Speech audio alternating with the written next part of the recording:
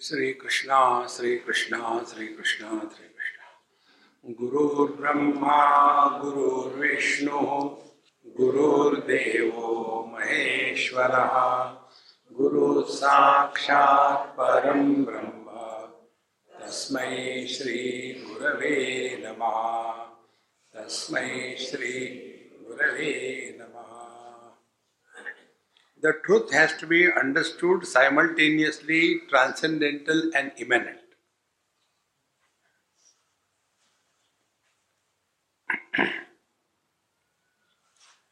संपूर्ण जग और जग के परे परमात्मा है। यदि हमको पानी को समझना हो और ये दुराग्रह करे कि पानी केवल पानी ही है, समुद्र भी नहीं और लहरें भी नहीं, बादल भी नहीं और नदी भी नहीं, तो हम एकदेशी हो गए। पानी को समझना है तो पानी पानी भी है, समुद्र भी है, लहरें भी है, और ये सब होते हुए भी इनके परे भी है। आकाश को समझना हो तो पूर्व भी है, पश्चिम भी है, उत्तर भी है, दक्षिण भी है, और आकाश इनके परे है। समुद्र को समझना हो तो सब लहरें हैं और इन सब लहरों के परे भी है। इसको कहते हैं विश्वोत्तीर्ण, जो जगत के परे है, और विश्वरूप, और जो जगत के रूप में प्रकट हो रहा है। वेदांत की भाषा में कहेंगे कि परमात्मा एक ही समय जगत का निमित्त और उपादान कारण है।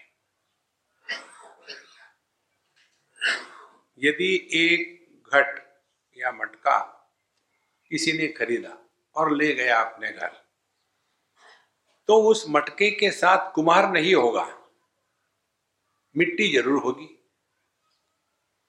तो यदि परमात्मा सर्वव्यापी है तो उसका तात्पर्य परमात्मा इस जगत का उपादान कारण है, विश्वरूप है। और ये विश्वरूप होते हुए भी परमात्मा इस विश्व के द्वारा प्रभावित नहीं है। माने जब घट या मटका टूट जाता है तो कुम्हार को कुछ नहीं होता। तो ये दोनों चीजें साथ साथ हमको समझनी है, तब जाकर के तत्व का ज्ञान पूरा होता है।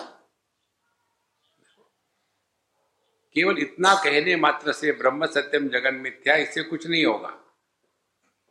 मिथ्या का तात्पर्य ये है कि जिसको हमने अपने से अन्य के रूप में स्वीकार कर लिया है, यह अन्यत्व, यही भ्रांति है, यही मिथ्या है।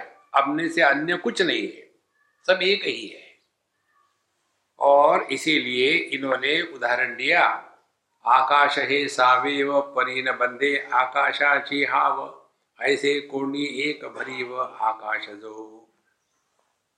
भरीव आकाश, तो यह संपूर्ण सृष्टि में एक ही तत्व है और एक ही तत्व में संपूर्ण सृष्टि है। पानी ही सभी,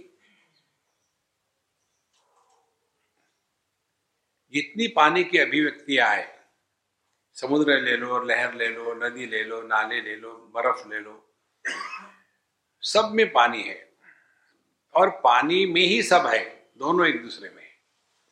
इस प्रकार से इस तत्व को हमको ग्रहण करना है।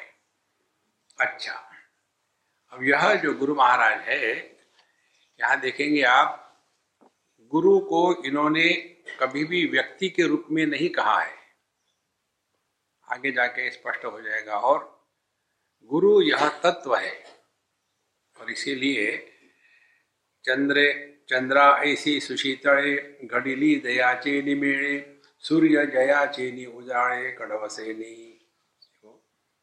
और यह गुरु महाराज के शक्ति से चंद्र की शीतलता और सूर्य की प्रखरता एक ही साथ आती है। तो ये कौन हो सकता है गुरु महाराज? एक व्यक्ति नहीं हो सकता। देखो, तो जब जब हम गुरु का या तत्व का विचार करते हैं तो हमेशा आत्म रूप से ही करना है, और वही हमको सिखा रहे हैं अंदर से। लेकिन हम उनके लिए उपलब्ध है क्या, ये समस्या है। यदि शांत होकर के रिएक्शन करना छोड़ दे तो आप देखेंगे हमारे जीवन का हर एक अनुभव हमारा अपना ही गुरु होता है, और उस अनुभव का कोई गणित नहीं है, कोई आकार नहीं, विकार नहीं, प्रकार नहीं, संस्कार नहीं। तो यह जो शक्ति है हम में, जिसके कारण हम अपने अनुभूतियों से सीख सकते हैं, वह शक्ति परमात्मा हमारे हृदय में गुरु रूप में प्रकट हो गया। नहीं तो बाहर में किसी को पकड़ के रखोगे और फिर उसी में फंस जाएंगे। एक ये दुराग्रह की बात हम आपको बताते हैं। रामचरितमानस में एक विषय आता है, आखिरी में जाकर के उत्तरकांड में काकभूषण जी की स्टोरी में आता है। उसमें बताते हैं कि काकभूषण जी, एक बार मैं शिव जी के मंदिर में था और शिव जी का नाम का जप कर रहा था, ओम नमः शिवाय। उतने में मेरे गुरु महाराज आ गए। वो आ गए, लेकिन मैंने फिर भी उठ करके उनका आदर सत्कार प्रणाम नमस्कार नहीं किया। इसके कारण फिर शिव जी को बड़ा क्रोध आया और शिव जी ने मुझे नष्ट करने के लिए निर्णय ले लिया। लेकिन गुरु महाराज आए और उन्होंने मुझे छुड़ाया। वहां बताते हैं फिर कि यदि भगवान आप पर कोपित हो जाए तो गुरु आपकी रक्षा कर सकते हैं, लेकिन गुरु कोपित हो जाए तो भगवान भी आपकी रक्षा नहीं कर सकते। यहाँ जो समझने की गलती है, उस गलती को यहाँ हम देखेंगे। अन्यथा व्यक्ति डर डर के जीता है। जहां डर है वहां अध्यात्म नहीं है। देखो, डर डरने से तो द्वैत की सिद्धि हो गई। द्वितीयात्वयि भयम भवति। गुरु के साथ द्वैत में रहेंगे तो जीवन भर दुखी रहेंगे, डर डर के रहेंगे। तो कहते हैं, जीवपणाचे नित्रासे यावया आपुलिये दशे शिव ही मुहूर्त पुसे जया जोशियाते। जीवपणाचे नित्रासे, जो शिव और शक्ति है, यह शिव जी क्या है, ब्रह्म पर जब सत्ता की उपाधि चढ़ा दी जाती है तो उसको शिव कहते हैं। ये हो गया निमित्त कारण। और उसी ब्रह्म पर जब क्रिया की या शक्ति की उपाधि चढ़ा दी जाती है तो उसको कहते हैं शक्ति। तो एक ही ब्रह्म शिव शक्ति, तो ब्रह्म के दृष्टि से शिव और शक्ति दोनों ही जीव है। देखो, हम अपने माँ बाप के दृष्टि से बच्चे हैं, भले हम अपने बच्चों के दृष्टि से माँ बाप हो। देखो, तो यह जो ब्रह्मा विष्णु महेश इत्यादि, इस सभी के सभी समष्टि के जीव है। इसीलिए श्रीमद् भागवत महापुराण में कथा आती है, एक बार ब्रह्मा जी गए गोलोक में और करके अपना इंट्रोडक्शन करने के लिए, लेकिन गोलोक में सब कन्याओं का राज्य है, इंडिगो फ्लाइट्स है सब।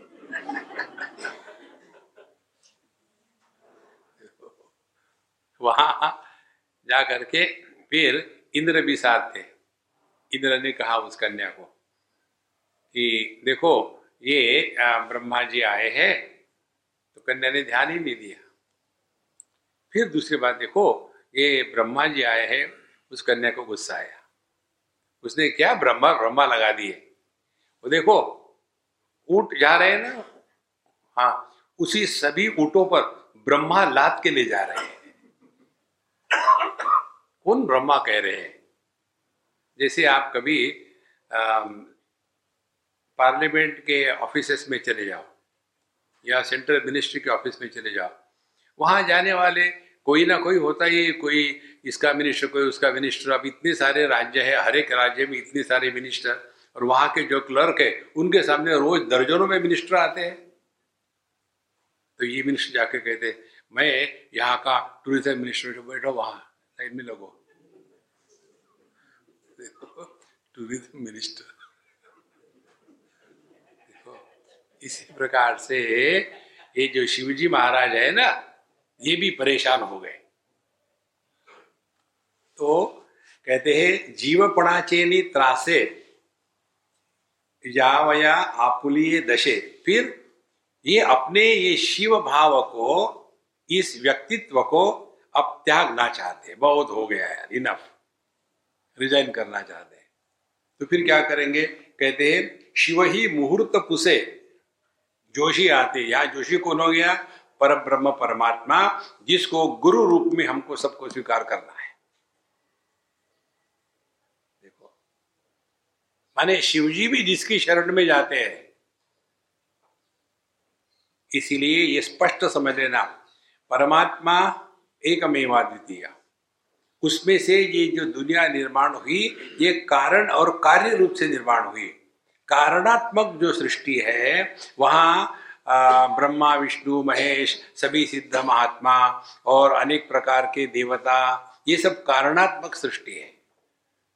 और हम सब लोग जो है ये कार्यात्मक है।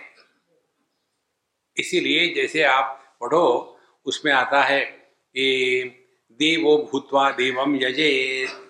तो जब पूजा करने के लिए बैठते हैं तो सब देवताओं का अपने अपने स्थानों पर पहले आह्वान करते हैं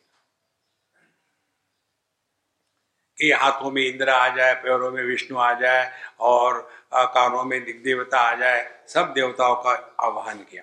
उसके बाद फिर हम देवताओं की, भगवान की पूजा करने के लिए लायक या अधिकारी हो जाते हैं। तो यहाँ जो कहा है, जीव पणाचे नीत्रासे या वया आपुलिये दशे शिव ही मुहूर्त पुसे जया जोशी आते। तो तात्पर्य यही है, हम अपने आप को कार्य कारण दोनों से परे ले जाना है। कैसे ले जाएंगे? जब कारण में कार्य लीन हो जाता है तो कार्य की जवाबदारी खत्म हो गई।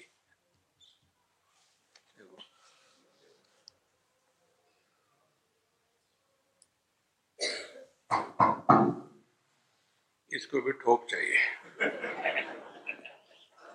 शिव ही मुहूर्त पुसे जोशी आते।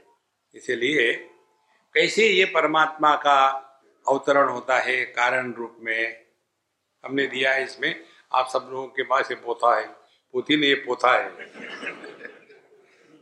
पता नहीं इतने मोटा कैसे हो गया है। पहले शुद्ध परमात्मा तत्व शिव शक्ति के रूप में दो में बट गया।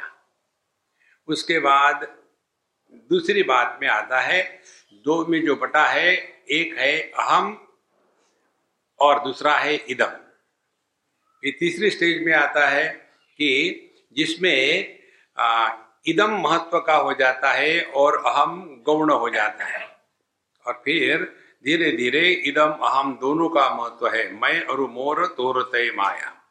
और आखिर में जाकर के इदम माने जगत ही महत्व का हो जाता है। इस प्रकार से धीरे धीरे एक ही तत्व मानो नीचे झिरकते झिरकते आ गया। तो यहां से भी हटने के लिए यह शिवजी भी इस परमात्मा को समर्पित हो जाते हैं। आप इसलिए देखेंगे कि शिवजी ध्यान कर रहे हैं। अब किसका ध्यान कर सकते हैं शिवजी? देखो, शिवजी यदि परब्रह्म परमात्मा है तो किसका ध्यान करेंगे? क्या सूर्य अपना ध्यान कर सकता है? नहीं। तो केवल ध्यान के प्रक्रिया में अपने मय को मिटा देना है, तब प्रभु प्रकट होते हैं। इस प्रकार से यह जो तत्व है वही गुरु ब्रह्मा, गुरु विष्णु, गुरु देवो महेश्वरा के रूप में हमारे जीवन में आता है। उसको पहचानना, नहीं तो इसी में फंसे रहेंगे। यदि ये स्टेप समझ में आ गई हो जो अभी बताई थी, तो साधना क्या होगी? उल्टे चलो। पहले क्या करना पड़ेगा? जो इदम है, अनात्म जगत है, इससे अपने आप को उपरत करो। उसके बाद अपने इंद्रियों से अपने आप को बचाओ। उसके बाद अपने रिश्तेदारों से अपने आप को बचाओ। उसके बाद अपने मन से अपने आप को बचाओ। फिर बुद्धि से अपने को बचाओ। बुद्धि से बचाने के लिए परमात्मा के प्रति समर्पण। और ऐसा करते करते बुद्धि के परे हम गए तो फिर हम पहुंच चुके चेतना के साम्राज्य में। चेतना में आने के पश्चात वहां नित्य रूप से रहते रहते रहते वही जिस शक्ति की यह चेतना अभिव्यक्ति है, वह शक्ति प्रकट होने लग जाती है। और उसी शक्ति की अभिव्यक्ति को सिद्धियां कहते हैं। सिद्धियां चेतना में नहीं है, सिद्धियां होती है इस परमात्मा की शक्ति में, जिसको कुंडलिनी शक्ति कहते हैं। और यदि हमने पहला कुछ नहीं किया, डायरेक्टली कुंडलिनी को जागृत करने के चक्कर में लग गए, तो फिर उसको हम सह नहीं सकते। जैसे आपका बल्ब 0 पावर का हो और आप में उसने डायरेक्टली लगा दिया 1000 वाट का, धड़ा से फूट जाएगा वो। इसी प्रकार से पहले अपने आप को तैयार करना है। भगवान रामकृष्ण परमहंस कहते थे, उनको किसी ने पूछा कि आपका भाई है, आप उसको क्यों नहीं देते ये ज्ञान, ये अनुभव? तो उन्होंने कहा कि देखो, मैं सबको देने को तैयार हूं, लेकिन कोई योग्य पात्र हो तब ना। मैं इसको दूंगा तो ये मर जाएगा। अधिकार चाहिए। बिना अधिकार के केवल गवर्नमेंट में जॉब मिल सकते हैं। चांदणे स्वप्रकाशाचे लेईला द्वैत दुणीचे तरी उघडे पडनवचे चांदाचे जया। देखो, चंद्रमा अपनी ज्योत्सना से अपने आप को ढक के रखने का प्रयत्न करता है। कितना भी प्रयत्न करे चंद्रमा अपने ही प्रकाश से अपने को ढकने का, फिर भी वो खुला का खुला ही रहता है, सबको दिखता है। इसी प्रकार से ये नाम रूप के विस्तार में भगवान कितना भी अपने आप को ढकने का प्रयत्न करे, लेकिन भगवान उसके पीछे है, सबको मालूम है। यहां गुरु का प्रसंग है। इसी प्रकार से हमारे गुरु महाराज भले ऊपर से नाम रूप का चोला चढ़ा के बैठे हैं कि मैं निवृत्तिनाथ हूं, ये कुछ भी कहे हमको पता है इस नाम रूप के पीछे कौन छुपा है। देखो, गुरु को कभी भी मनुष्य के रूप में ग्रहण नहीं करना है। और शिष्य को भी, कोई भी गुरु हो, महागुरु की बात नहीं कर रही है। महागुरु आपको महाराष्ट्र में मिलेंगे। महाराष्ट्र में हर चीज महा होती है। बेवकूफ को उनको तो गुस्सा आता है, महाबेवकूफ भी ठीक है। तो हर एक में परमात्मा को देखना, यह कंटिन्यूअस मेडिटेशन है। देखना, व्यवहार जैसा करना है वैसे ही करना। नहीं तो सामने से गधा आया, सब में भगवान को देखना है। जाके गधे को गले लगाया, उसने लात मारी फटाक से। दूर रहो।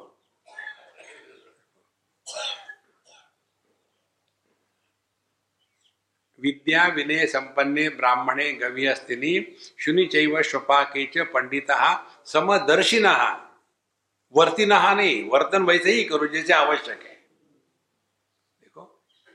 जैसे हम भी परमात्मा है, जूते में भी परमात्मा है, तो क्या जूते को सर पे रखोगे?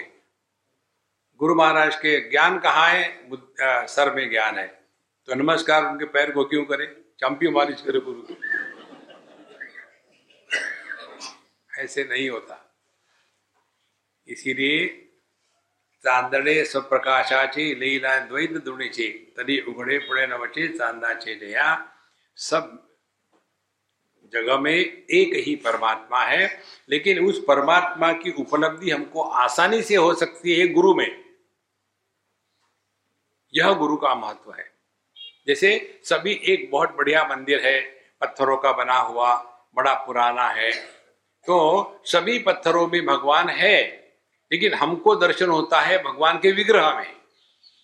कारण क्या है? हमारी दृष्टि अभी इतनी सूक्ष्म नहीं हुई कि जो नाम रूप के परे जाकर के भगवान का दर्शन करें। देखो संतो, ये गणित बड़ा कठिन है। आगे कहते हैं, जो उघड़ की न दिसे, प्रकाश की न प्रकाशे, असते पड़े की न से कवणी कड़े। जो उघड़ की न दिसे, अब यही परमात्मा का ही सब विस्तार है, गुरु महाराज का ही सब विस्तार है, लेकिन इसमें भगवान दिखते ही नहीं कहीं। देखो, यही है मायोपिया। ये डॉक्टर के लोग होते हैं ना, चश्मे वाले, इनके रोगों का, ये आई डॉक्टर होते हैं। एक बार हम एक आई डॉक्टर के पास गए, उसने कहा कि स्वामी जी मायोपिया लगता है। हमने कहा यार तू मेरे बिजनेस का है क्या? कैसे? मैं भी मायोपिया पे काम करता हूँ। अच्छा, आपने ये ऑप्थेल्मोलॉजी के यहाँ की है? लेकिन उनका आय और हमारा आय, दोनों पेशेंट का स्पेलिंग डिफरेंट है। उनका आय है EYE और हमारा आय है I.com। तो मायोपिया में क्या होता है कि जो वस्तु जैसी है वैसी नहीं दिखती। इसका कारण अपने आंखों की जो मसल्स है उसको कॉन्ट्रैक्शन रिलैक्स करने की शक्ति खत्म हो गई, फोकल लेंथ नहीं हो सकती।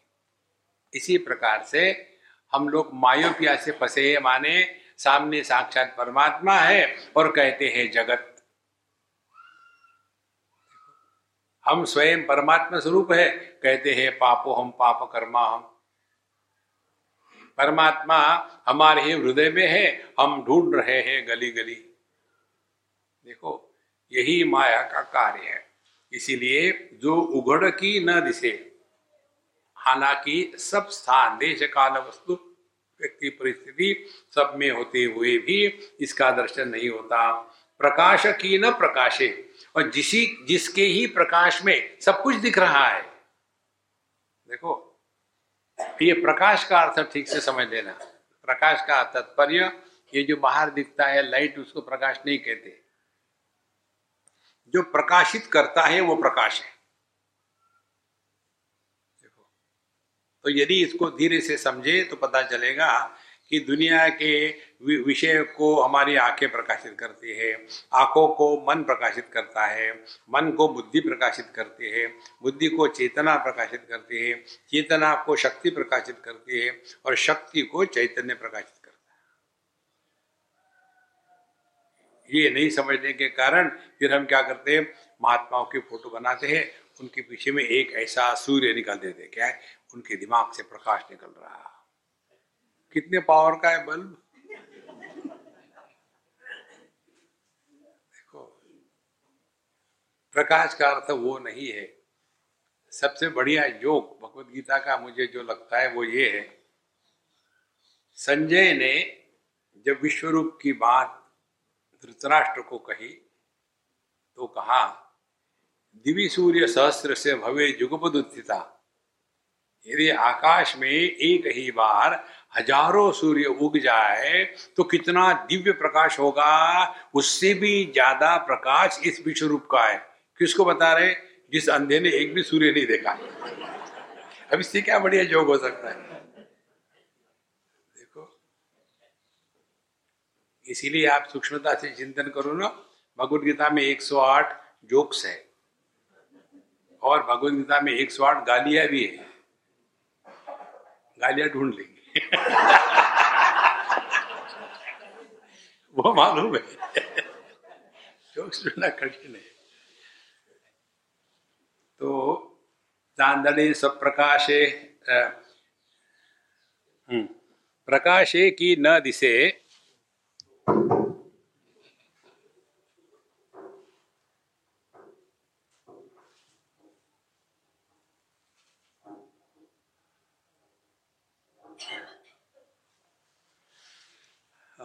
असते पडेची नसे कवणी कडे।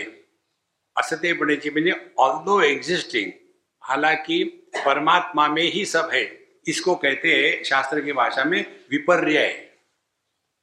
विपर्यय किसको कहते हैं? हमने उदाहरण दिया था आपको। हम लोग जाते हैं दुकानों में और ज्वेलर से पूछते हैं, भाई इस आभूषण में सुवर्ण है कि नहीं, कि कागज भरा हुआ है? तो आभूषण में सुवर्ण नहीं होता, सुवर्ण पर आभूषण अध्यारोपित किए जाते हैं। इसी प्रकार से परमात्मा जगत में नहीं है, अस्तित्व पर यह जगत अध्यारोपित किया गया है। देखो, आदमी पर पिताजी की उपाधि अध्यारोपित करने के बाद पुत्र का जन्म होता है। उसी आदमी पर पत्नी की उपाधि अध्यारोपित करने के बाद पति का जन्म होता है। तो अध्यारोप का अर्थ क्या है? धी माने बुद्धि, अधि माने बेवकूफ। अधि आरोप, अध्यारोप। जो मूर्खता से दर्शन होता है उसको अध्यारोप कहते हैं। है अच्छा खासा आदमी, उसको कहते हैं ये पति है। देखो, जैसे उसको पति कहा, उसके तरफ देखने की दृष्टि बदल जाती है, बेचारा। देखो, आदमी को आदमी देखो ना, आनंद आ जाएगा। इसी प्रकार से परमात्मा को परमात्मा देखो, क्यों जगत देख रहे हो? परमात्मा को परमात्मा समझो, क्यों अपने आप को देह जीव मान रहे हो? यही तो सब कुछ साधना है। तो असते पड़ा चेनी न से कौड़ी खड़े, यही सत्य है जिसी में सब कुछ अध्यारोपित हो गया। आता जो तो यही शब्दी किती मेळो अनुमानाची मांदी, हा प्रमाणा ही नो नेदी कोणा ही महा। अब मैं कब तक कहूं कि ऐसे है वैसे है, कितने शब्दों से कहूं? किती मेळो अनुमानाची मांदी। अब कितने उदाहरण देते रहूं मैं कि गुरु महाराज ऐसे है वैसे है, ऐसे नहीं वैसे नहीं। कारण क्या कहते हैं? हाँ, प्रमाणा ही वो नेदी कोणा ही मां। ये किसी भी प्रमाण का भी विषय नहीं बनता। देखो, प्रमाण किसको कहते हैं? जिसके द्वारा प्रमेय को ग्रहण करने की क्षमता होती है, उसको प्रमाण कहते हैं। जैसे रूप रंग प्रमेय है, देखने वाली वस्तु। अब रूप रंग को देखने के लिए क्या प्रमाण चाहिए? दृष्टि चाहिए। तो दृष्टि हो गई प्रमाण और दृश्य हो गया रूप रंग। तो हाँ, प्रमाणा ही नो वेदी। तो हमारे पास कौन से प्रमाण है? हमारे पास ज्ञानेंद्रिय है, हमारे पास मन है, बुद्धि है। और ज्ञानेंद्रिय से वस्तु का दर्शन होता है, शब्द स्पर्श रूप रस गंध। मन से सुख दुख का दर्शन होता है और बुद्धि से कंसेप्ट समझ में आते हैं। ये दूर है, ये नजदीक है, ये लंबा है, चौड़ा है, ये कंसेप्ट है, ये समझ में आता है। तो यह परमात्मा ना तो विषयों का, इंद्रियों का विषय है, ना तो ये सुख दुख का अनुभव है, ना तो ये कंसेप्ट है। ये तीन ही चीजें हम करते हैं अपनी इंद्रियों के माध्यम से, मन बुद्धि के माध्यम से। तो कहते हैं हा प्रमाणा ही नो वो नेदी कोणा ही मां। और इसीलिए किसी भी प्रकार से यह तत्व किसी भी प्रमाण से ग्रहण नहीं होता। फिर भी मैंने इतना ट्राई किया। जेथ शब्दाची लिपी पुसे, तेणेसी चावळो बैसे, दुजियाचा रागी रुसे एकपणा जो। देखो, और जब हम गुरु महाराज के बारे में बोलते हैं तो कितने भी प्रकार के शब्दों का प्रयोग करो, फिर भी उसमें अपूर्णता बनी ही रहती है।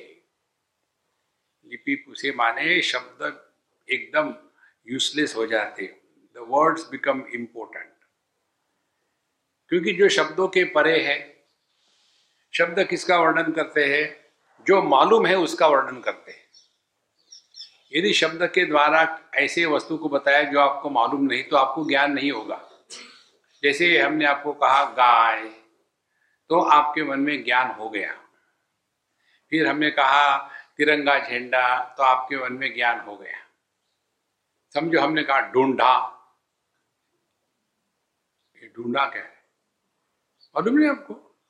एक जानवर है, ये अफ्रीका में होता है। अच्छा, अब थोड़ी थोड़ी इमेज बन रही, जानवर है। कैसा जानवर है? हमने तो कभी सुना नहीं। एनिमल प्लैनेट पे भी नहीं देखा और नेशनल जियोग्राफी में भी नहीं देखा। कैसा होता है? उसके लिए दृष्टि चाहिए, दर्पण चाहिए। माने आप हमको कह रहे हैं क्या? नहीं नहीं नहीं।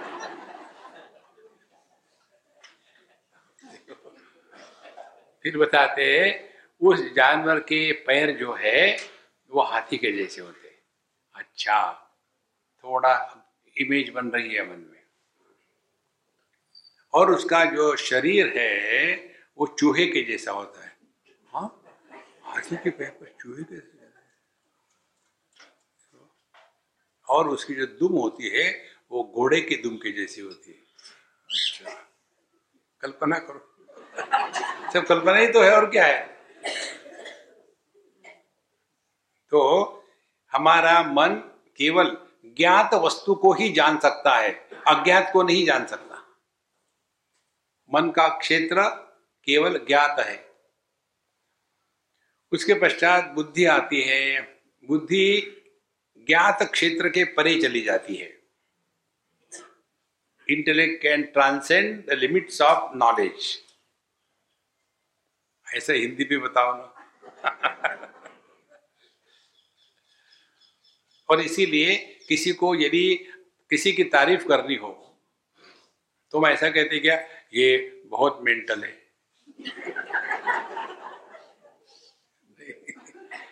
ये बहुत इंटेलिजेंट है, माने ही has gone beyond the known limits of known. इसीलिए बुद्धि तो जो इन किसका भी विषय नहीं है। जेथे शब्दाची लिपि पुसे तेनेची चावड़ो बैसे। और इसीलिए किसी प्रकार के भी शब्द का प्रयोग करो तो वहां आपने द्वैत को निर्माण किया। कैसे? आंखें केवल अन्य को देख सकती है, स्वयं को नहीं देख सकती। इसी प्रकार से वाणी शब्द अन्य का ही वर्णन कर सकती है।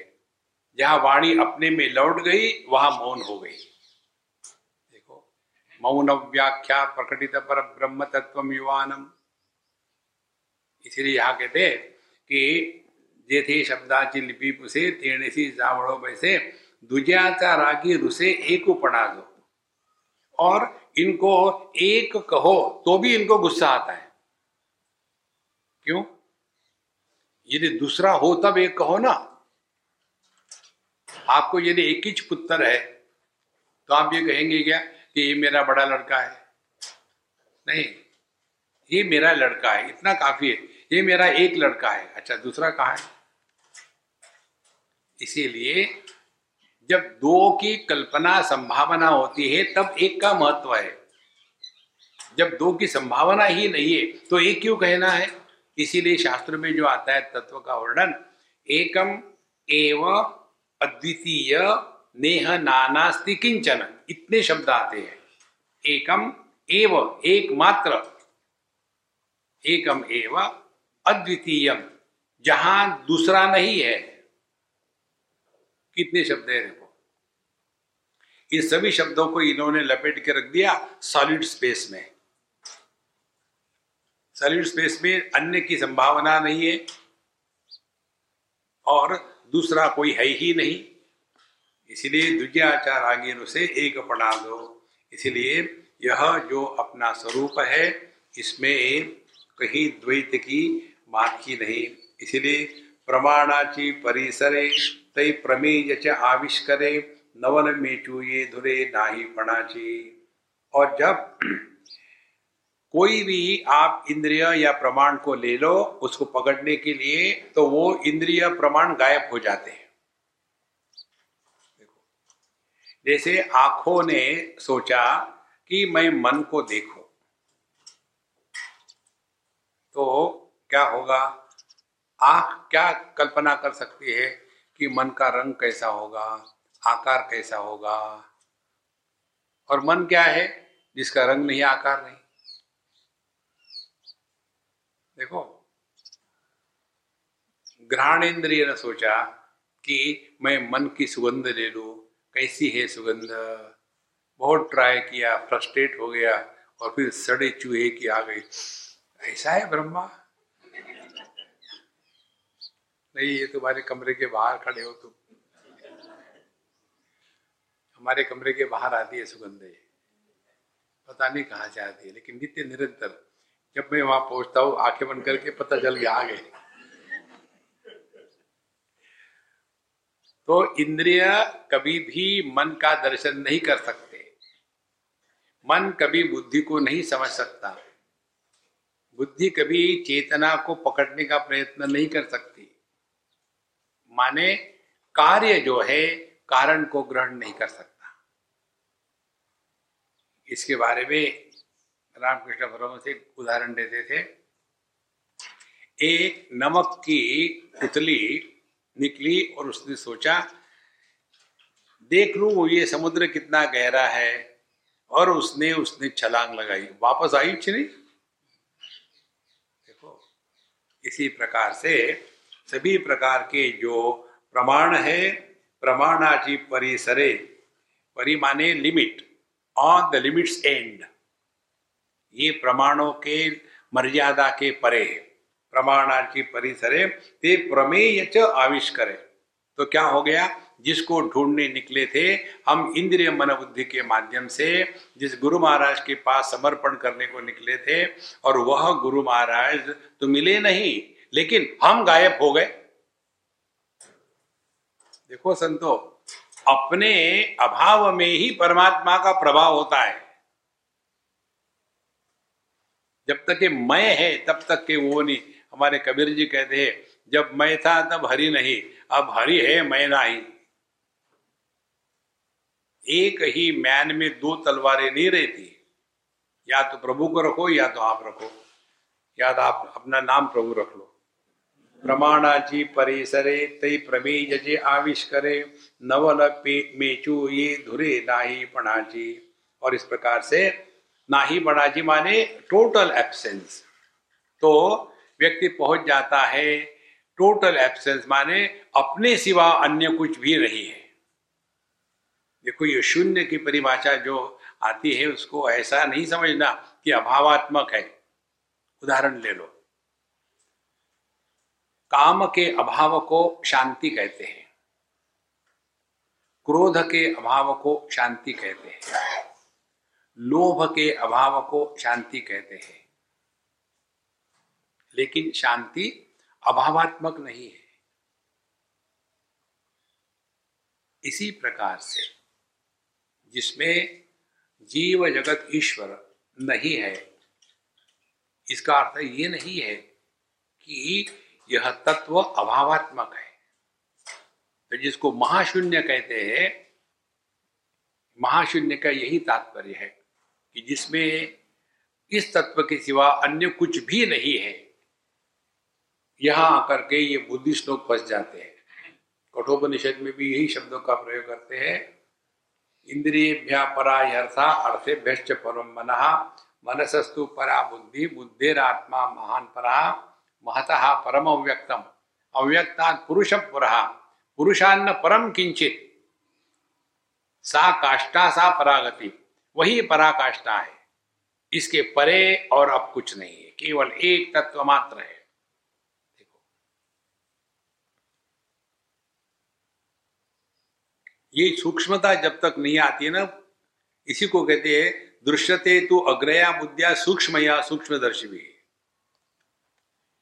हमारे वृंदावन में एक अम्मा आई हमारे महात्मा जी को मिलने के लिए, और आके बैठ गई फदार से, ये महाराज जी आप हमको ठीक समझाया करो, आप तो है स्थूल बुद्धि वाले, हम तो सूक्ष्म बुद्धि वाले, हमको समझ में नहीं आता।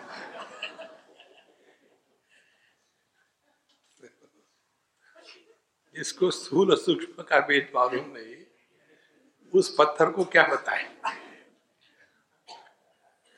समलोष्टाश्म का चला।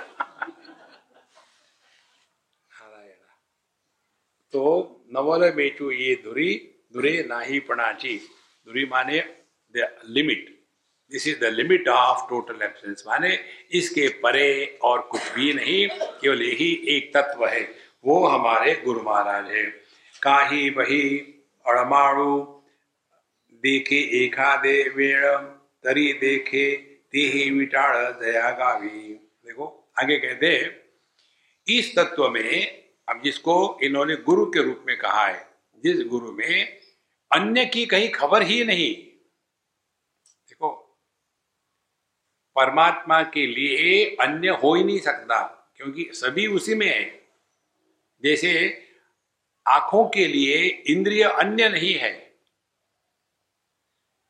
आंखों के लिए रूप रंग अन्य नहीं है, मन के लिए इंद्रिय अन्य नहीं है, क्योंकि मन ही इंद्रिय के रूप में प्रकट हो रहा है। इसी प्रकार से यह कहते हैं कि यह जो परमात्मा है या गुरु महाराज है, उनके लिए कोई अपना कोई पराया नहीं होता। भगवत गीता के 12वें अध्याय में भक्त के लक्षण में विचार आता है। वहां कहते हैं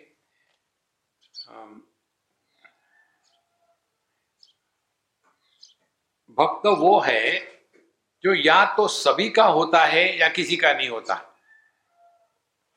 वैसे ही साधु संत होते हैं, वो सबके हैं और किसी के नहीं है। एक बार हम किसी के घर से निकल रहे थे और वो अम्मा बड़ी इमोशनल हो करके रोना धोना, हमने कहा दूर से रो, मेरे कपड़े मत खराब करना, मुझे बाहर जाना है। तो उसके पति ने कहा, क्यों रो रही हो तुम, ये बाबा जी के लिए, आपको क्या मालूम है? बोले मुझे सब मालूम है, स्वामी जी मुझे माँ कहते। बोले माँ कहते हैं आपको? जो अपनी ओरिजिनल माँ छोड़ के आया ये अडॉप्टेड माँ को पकड़ के रखेगा? देखो संतो, साधु संतों को जब हम अपने गणित से तोलते हैं ना, तो उसमें गड़बड़ी हो जाती है। उनके लिए कोई अपना नहीं, कोई पराया नहीं। भगवान स्वयं कहते हैं, समोहम सर्वभूतेषु न मे द्वेषोस्ति न प्रिया। लेकिन हम ही अपनी कल्पना कर लेते हैं, I am close, I am not close, I am very dear, I am not dear. ये अपने ही मन के खेल होते हैं महाराज, ऐसा कुछ नहीं होता। देखो, और इसीलिए जहाँ कहते हैं कि जहां आपने तत्व को, गुरु को अपने से अन्य के रूप में ग्रहण करने का प्रयत्न किया, तो वही आप गुरु से दूर हो गए, और गुरु तो कहीं दूर जा ही नहीं सकते। इसीलिए उनमें तेथे तरी देखे तेही विटाड़ दया गायु, जहां द्वैत इस भाव को भी अछूता मानते हैं। देखो, द्वैत जहां है ही नहीं, वहां कौन किसको क्या कहेगा, क्या करेगा। यदि ऐसी बात है महाराज, तो तेथे नमन का बोले के उती सुए पाउले आंगा लावनी नाडिले नामची येणे। फिर कहते ऐसी यदि स्थिति है, गुरु महाराज अद्वैत की पराकाष्ठा है, तो ऐसे अद्वैत की पराकाष्ठा में जाकर के उनको नमस्कार कैसे करें? ये नमस्कार की बात अन्य स्थानों में इन्होंने करी है, जहां कहते हैं जैसे लहर समुद्र को नमस्कार करे तो क्या होगा? लहर गायब हो जाएगी। यदि आभूषण सुवर्ण को नमस्कार करे तो आभूषण गायब हो जाएंगे, लेकिन समुद्र रहेगा और सुवर्ण रहेगा। तो नमस्कार का अर्थ क्या हो गया? जिसमें हम गायब हो जाते हैं वो नमस्कार। मैंने नमस्कार किया लेकिन मेरे तरफ ध्यान नहीं दिया, तो मैं बड़ा दुखी हो गया। एक बार मैं कहीं था किसी महात्मा जी के साथ, एक कोई आए, नमस्कार किया, महात्मा जी बोल रहे थे किसी के साथ, वो नमस्कार किया, खड़े रहे, फिर चले गए। और बाद में जब बैठे थे तो महात्मा जी पूछा, अरे भाई तुम कब आए हो? आप पूछ रहे कब आए? मुझे नमस्कार किया तब देखा तक नहीं। देखो, ये सब अपने मन की भ्रांति होती है। दुनिया को हम वही देखते हैं जो हमने निर्णय लिया है देखने का, जो है वो कभी नहीं देखते। इसलिए कहते हैं कि जिनको किसी भी प्रकार से नमस्कार किया ही नहीं जाता किसी भी शब्दों के द्वारा, और इसीलिए क्योंकि उनका ना नाम है ना रूप है, तो बिना नाम रूप के फिर उनको नमस्कार कैसा करे, क्या करे? ना ही आत्मया आत्म प्रवृत्ति वाढ़विता ते निवृत्ति या नामाची वायुबुंती चांडी जना। ऐसा यदि है तो फिर सवाल ये आता है, आपने अपने गुरु महाराज को निवृत्तिनाथ करके नमस्कार कैसा किया? देखो, पकड़ लिया उनको।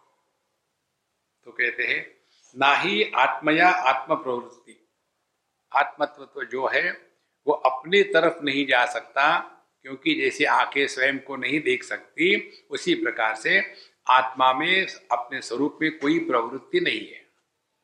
फिर वाढ़विता के निवृत्ति, प्रवृत्ति है ही नहीं तो निवृत्ति काहे को कहे? देखो, फिर ये नामाची वायु बुद्धि साढ़ी तना, फिर भी ये नाम लेके चल रहे कि मेरा नाम निवृत्तिनाथ है। अब क्या करें ऐसे गुरु को? नमस्कार करने को जाओ तो कहते हैं कि नाम रूप मिथ्या है। तो आत्मा क्या है जिसकी प्रवृत्ति नहीं हो, फिर निवृत्ति क्यों कर रहे हो? और बेचारे कंफ्यूज हो गए। फिर कहते हैं, निवर्त्य तवना ही माँ निवर्तवी हा काई, तरी कैसा वैसे ठाई निवृत्ति नामाचा। तो निवर्त्य तवना ही, इनको त्याग करने के लिए कुछ है ही नहीं। कहते हैं माँ निवर्ति हा, फिर वो क्या, किसका त्याग किया इन्होंने? और फिर भी तरी कैसा वैसे ठाई निवृत्ति नामाचा, फिर भी ये निवृत्ति नाम लेकर के बैठा है। समझ में नहीं आता ये गुरु महाराज क्या है, समझ में नहीं आ रहा। फिर इसका उत्तर देते हैं। देखो, इसका उत्तर बड़ा सिंपल है। परी सूर्यासी अंधकार कई जाला होता गोचर, तरी तमारी हा डगर आलाच की। सूर्य ने कभी अंधकार देखा है क्या? कभी नहीं देखा। फिर भी सूर्य को कहते हैं कि यह तमारी, तमारी माने गुजराती शब्द नहीं है ये।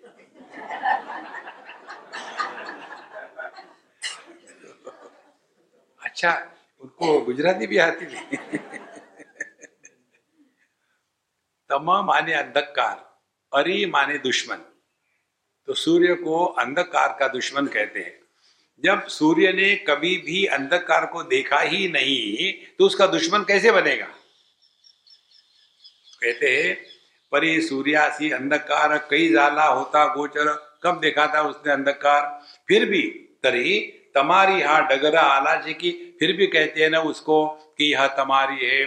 उसी प्रकार से तैसे लटिके येने रूढ़े, लटिके माने झूठ मूठ, कुछ तो भी कहना ही है ना। जहां रूप है वहां नाम की आवश्यकता होती है। बिना नाम रूप के व्यवहार नहीं चल सकता। तो लटिके जी माने आप भले उनको कहो निवृत्तिनाथ या जो भी, उनको कोई फर्क नहीं पड़ता। जब तक के रूप है तब तक के नाम उनके जुड़ा है। तैसी लटिके, ये लटिके माने झूठ मूठ। जैसे बच्चों के साथ बच्चे खेलते हैं ना अपने साथ, भाई बहन खेल रहे, एक बनता है हस्बैंड, एक बनता है वाइफ, और फिर ये हस्बैंड बाहर से आकर के वाइफ को चिल्लाता है जोर से। तो ये रोज देख रहा है घर में क्या हो रहा है। ये बच्चों के जो खेल होते हैं ना, इसका स्क्रिप्ट राइटर कोई नहीं होता। रोज घर में जो धंधे चलते हैं वो इनको कंठस्थ हो गए एकदम, और फिर वही रिपीट करते हैं। तो वहां वो पति पत्नी बनते नहीं है, झूठ मूठ लटिके झूठ मूठ बन रहे हैं। देखो, तैसे लटिके येणे रुडे, जड़ येणे उजिवड़े, न घड़े ते ही घड़े दयाचिया मावा। तो ये झूठ मूठ उन्होंने अपना ये नाम ले लिया है। वैसे देखा जाए तो जड़ येणे उजिवड़े, जो जड़त्व को भी ज्ञानी बना सकते हैं, न घड़े ते ही घड़े, जो असंभव है वो भी ये कर सकते हैं। दयाचिया माँ, जिनकी ये शक्ति क्षमता है, शक्ति है कि जिसके द्वारा ये सब कुछ कर सकते हैं, इसीलिए ये साक्षात परमात्मा रूप ही है, ये कहने का तात्पर्य।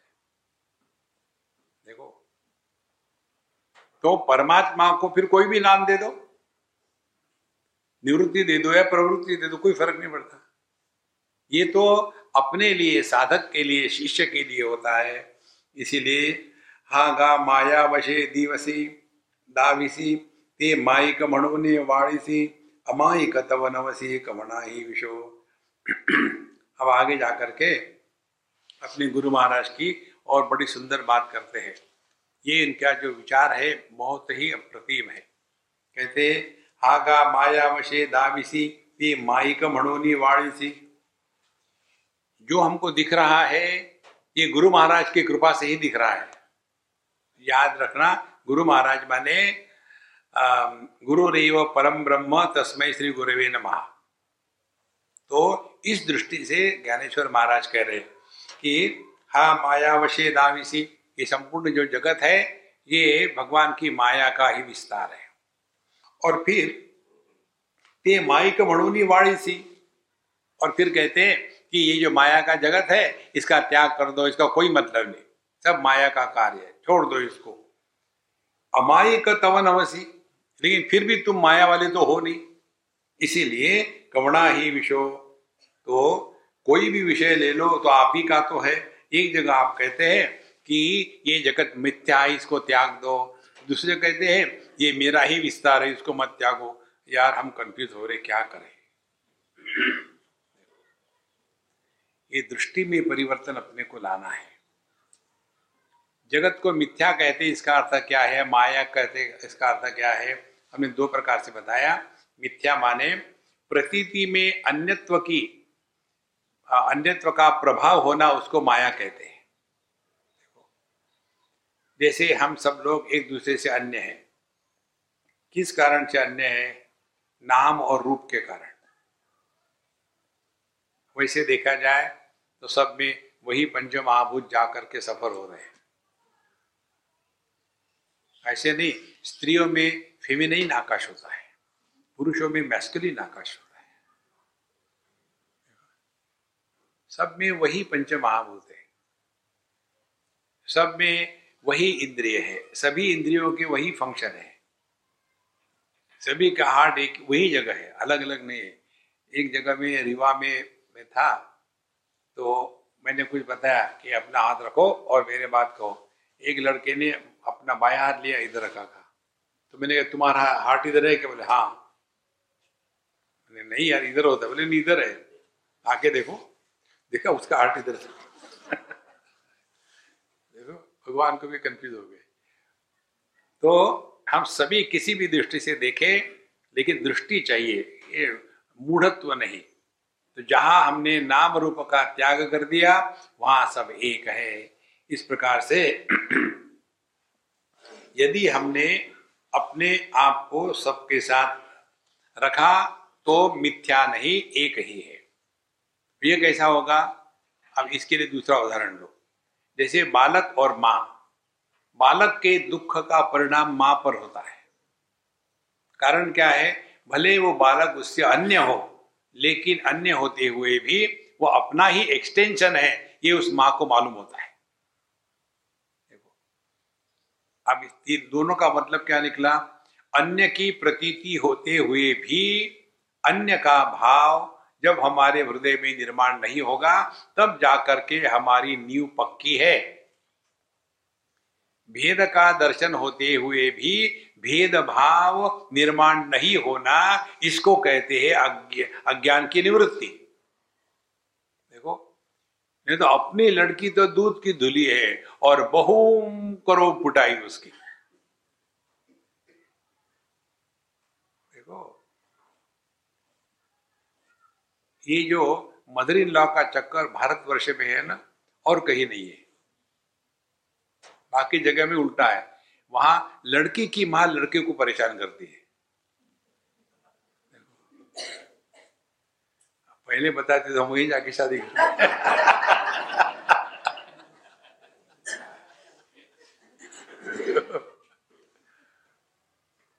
और ये इतना डीप हो गया है कि एक ने मुझे पूछा था, स्वामी जी सीता जी वनवास में क्यों गई? हमने कहा वो अपने पति से प्यार करते थे। बोले नहीं नहीं, बोले घर में 3-3 सासें थी और जंगल में एक भी नहीं, तो कौन नहीं चॉइस करेगा ये। यह जो मैं तू का चक्कर है ना, ये केवल अज्ञान की पराकाष्ठा है। इसी से अपने आप को बचाना है। एक ही सांस मुझे मिली, मेरी नहीं एक ही सांस मुझे मिली, उसको सुनकर के मुझे बड़ी खुशी हुई। नेपाली है, अमेरिका की बात है। उसने अपने लड़के के लिए नेपाल से लड़की ले आए, अपने पसंद की, लड़के ने मान ली। अब ये भ्रांति होती है लोगों के दिमाग में कि अमेरिका से इंडिया की लड़कियां या अपने नेपाल की लड़कियां अच्छी होगी। ऐसा कुछ नहीं होता, दोनों इक्वली यूजलेस होती है। तो लड़की को ले आए, उसके बाद शादी करी। बस वहां का माहौल देखा, हार्डली 15 days हम लोग अलग रहेंगे। I can't take your mother, she is too bossing. बहुत ही ज्यादा जब बीच बीच में आती है, मुझे नहीं चाहिए। अलग हो गए। अलग होने के बाद अब लड़का परेशान, मम्मी समझ में नहीं आएगा। तुमको कुछ नहीं समझ में आना, समझ मुझे है क्या? तुमको ये सिद्ध करने की आवश्यकता नहीं है कि बेटा तुम मुझसे प्रेम करते हो, कोई सिद्ध करने की आवश्यकता नहीं। तुमको सिद्ध ये करना है तुम उस बेवकूफ से प्रेम करते हो, तो उसके साथ रहो। मेरे साथ रहने की कोई जरूरत नहीं। मुझे फोन नहीं किया तो भी तुमको मिसअंडरस्टैंड नहीं करूंगी। तुमने मुझे कभी गिफ्ट भी नहीं दिया तो भी बात नहीं। मेरे घर में नहीं आए तो भी बात नहीं। You don't have to prove that the son loves the mother, but that poor fellow has to prove to that dumb lady that he loves her. ऐसी समझदार सांसें जिस स्थान में होती है वहां स्वर्ग होता है। बाकी के जगह में लोग स्वर्गवासी होते हैं। देखो कितना भी सुनेंगे वेदांत, खूब सत्संग करेंगे, लेकिन जहां ये सांस बहु का चक्र शुरू हो गया, हरे कृष्णा कृष्ण कृष्ण हरे हरे, इससे अपने आप को बचाओ, नहीं तो इसी में फंसे रहोगी जिंदगी भर। और कल आपको बताया था, यदि ज्यादा फंसोगे तो अगले जन्म में उसी सास के गोद में बच्चा होके पैदा हो जाओगे। नहीं नहीं नहीं नहीं, ऐसा शाप मत देना। नारायण। तो गुरु महाराज को इस प्रकार से कहने के बाद हा गा माया वशो दाविसी, हाँ माई का एक तो अर्थ ये हो गया, मिथ्या का अर्थ क्या है। दूसरा अर्थ ये है कि यह संपूर्ण जगत परमात्मामय ही है, तो किसको क्या अपना किसको पराया करोगे? इसमें हम भी आ गए। तो दोनों तरह से विचार करो। जगत को परमात्मा रूप ले लो तो जगत की प्रति इच्छा नहीं होगी, कामना नहीं होगी। भगवान की सेवा होती है, भोग नहीं होता। भोग लगाते हैं, भोग करते नहीं भगवान का। और यदि मिथ्या होगा तो मिथ्या के प्रति भी कभी इच्छा नहीं होती। तात्पर्य क्या निकला? जिसने इस गुरु महाराज को आत्म रूप से पहचाना है, उसके जीवन से कामनाओं का साम्राज्य हमेशा के लिए निकल गया।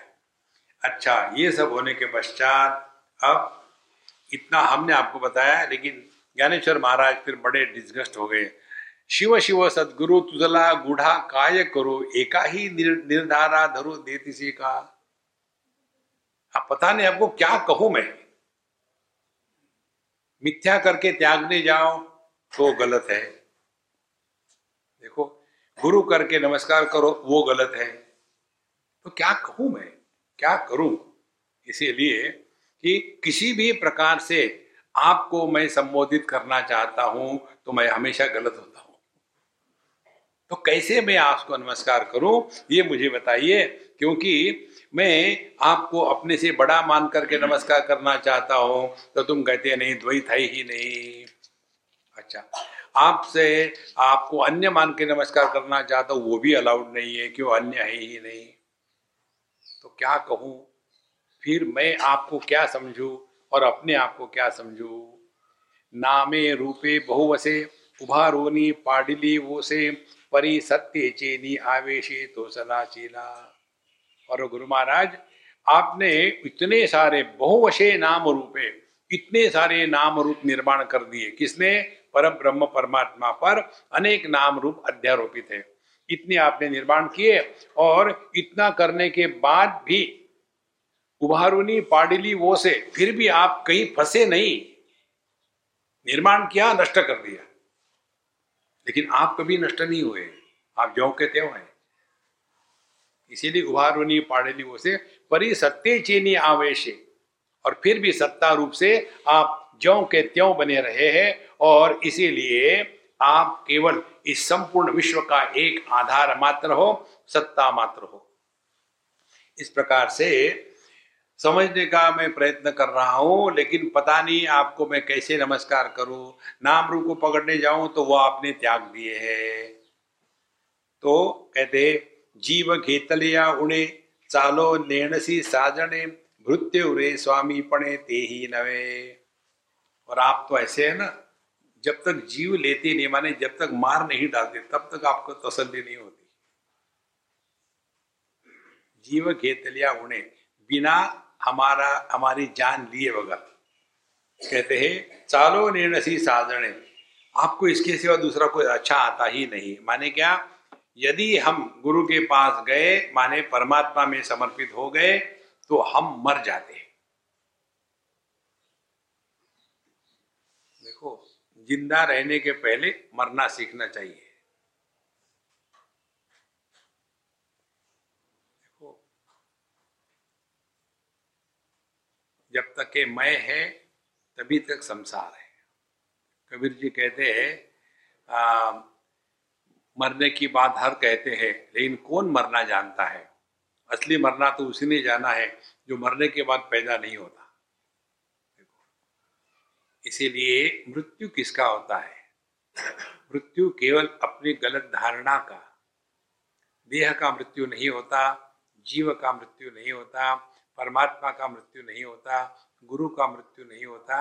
मृत्यु होता है अपनी गलत धारणा का कि हम पाप कर्मा, हमको कुछ आता नहीं, हम अज्ञानी है इत्यादि। ये सभी गलत धारणाओं को त्यागना, यही अध्यात्म है। इसके बारे में विषय और बाद में देखेंगे।